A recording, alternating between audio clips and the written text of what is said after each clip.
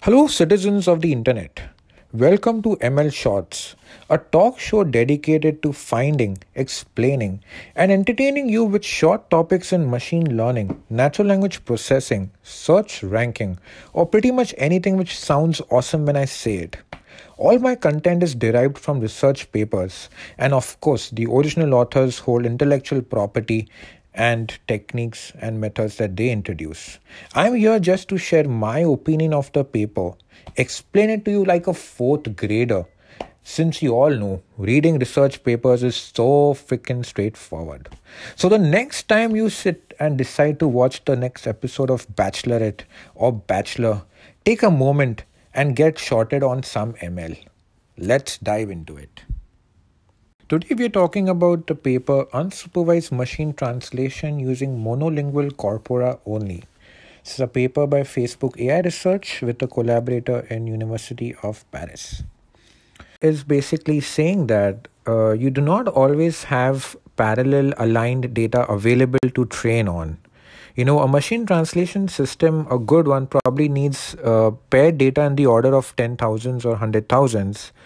And in certain cases, you might not just have them. For example, let's say you want to translate something from Vietnamese to French. I don't know if there is parallel data, but let's just assume there does not exist parallel data. But of so much monolingual data, maybe you have newspapers in Vietnamese, or you have basically a blog post in French, and you have so much monolingual data in each individual language. And the idea is that how can we learn a translation system with this constraint that we do not have parallel data? Now, you can also think about it as creating a baseline for a supervised system, by which I mean that let's say the blue score with this model, which is trained on monolingual data, is X.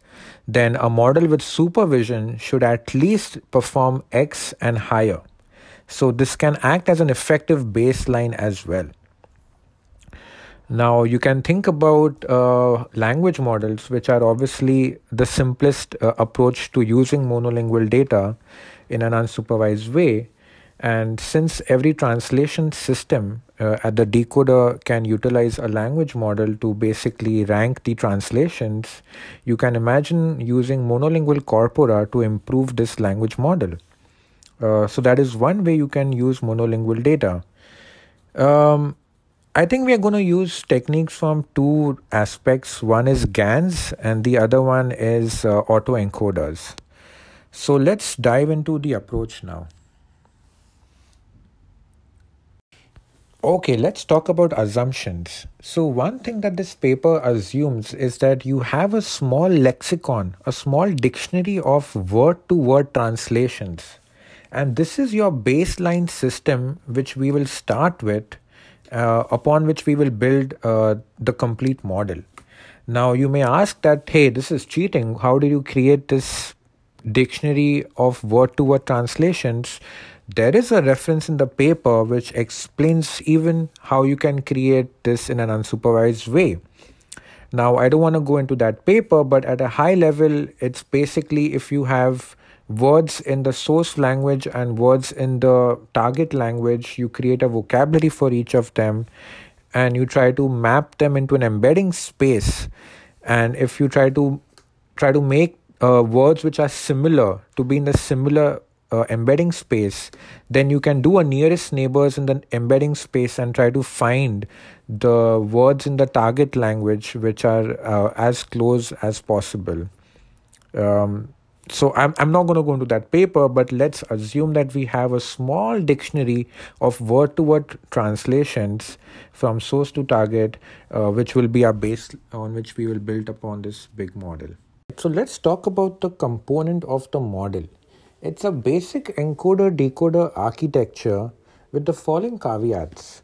The encoder is shared between both the source language and the target language, which means I could start encoding with French and decode Vietnamese, or I could start encoding with Vietnamese and decode into French.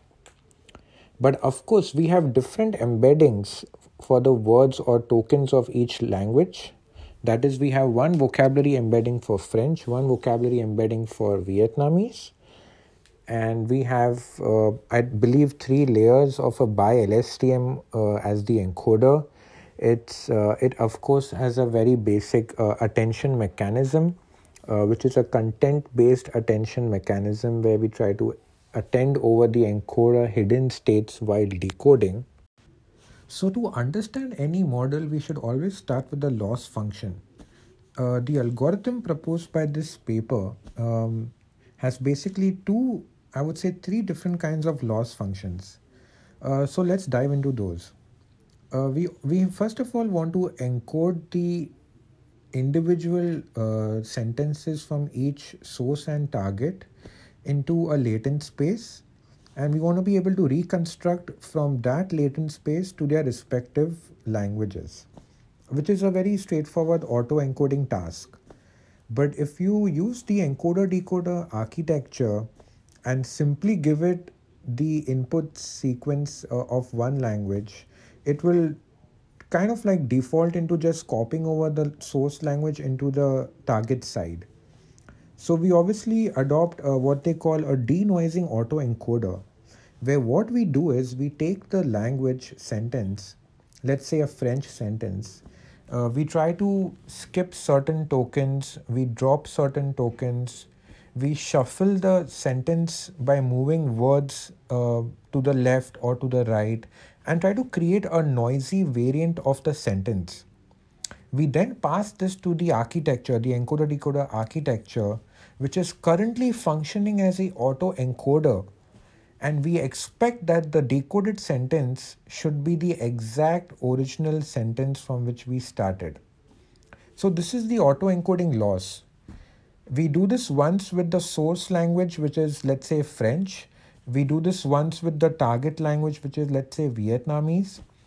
And what the model is trying to achieve with this is that since the parameters are shared, the encoder and decoder parameters are shared between these two languages, they are trying to basically map these into the common embedding space.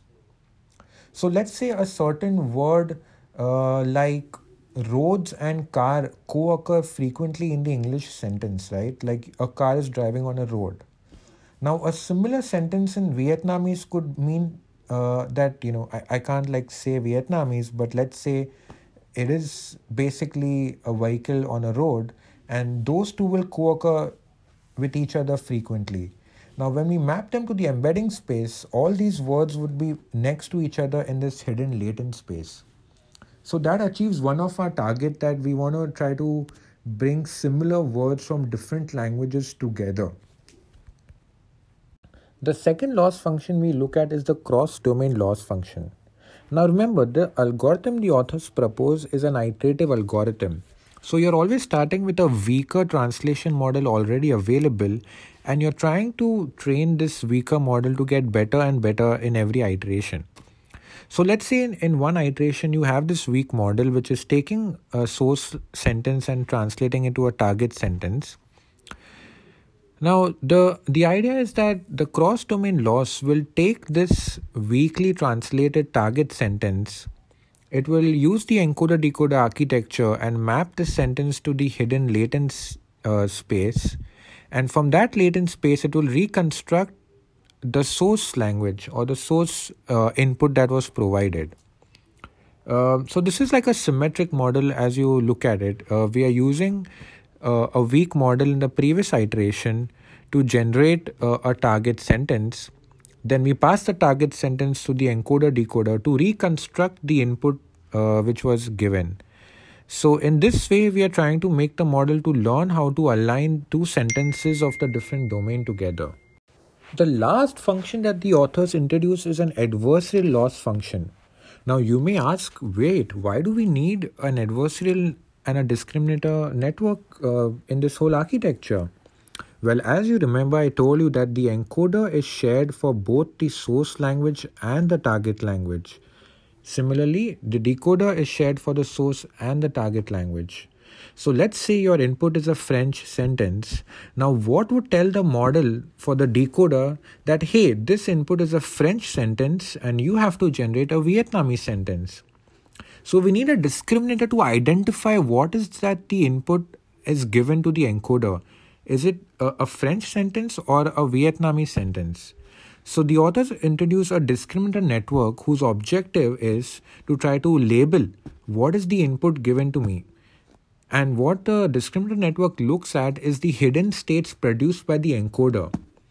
So let's say that you input a French sentence to the encoder, and the encoder basically has hidden states available for you. You pass this hidden states to the discriminator, which will try to predict what is the class of the sentence. Is it French or Vietnamese?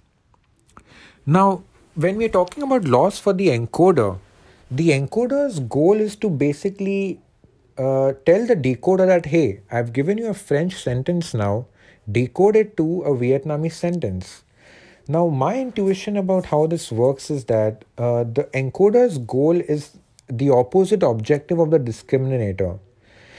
So basically, the encoder will try to fool the network into thinking that this is actually a Vietnamese sentence. So the decoder can then basically pick up from that spot and try to create the corresponding Vietnamese translation for the French input. In case you guys are wondering, no, I have neither been to France nor I've been to Vietnam. I don't know why I chose this particular example, but let's summarize what we've learned. I'm going to use a very simple example where the source is X and the target is Y. So we want to try to translate X to Y, and we have not been given parallel data of X to Y. The authors propose an iterative algorithm where they start with a baseline model which is learned from a lexicon dictionary of word-to-word translations, and this iterative algorithm improves in each iteration. The loss function that we have is an auto-encoding loss for X, an auto-encoding loss for Y, a cross-domain loss from X to Y, a cross-domain loss from Y to X, and finally, the most, which I feel is the most unique part of this paper, is that they've proposed an adversarial loss for the encoder. And I believe the adversarial loss is basically trying to make the decoder to understand when to basically generate a sentence from Y or when to generate a sentence from X. So that's all, folks. This is a short summary of the paper, Unsupervised Machine Translation Using Monolingual Corpora Only. Please let me know your thoughts. Maybe I said something which does not make sense. Please enlighten me. I'm always open to feedback. And send me suggestions for other papers that you guys are listening or you would like me to talk about. And that's all. Have a good rest of the day.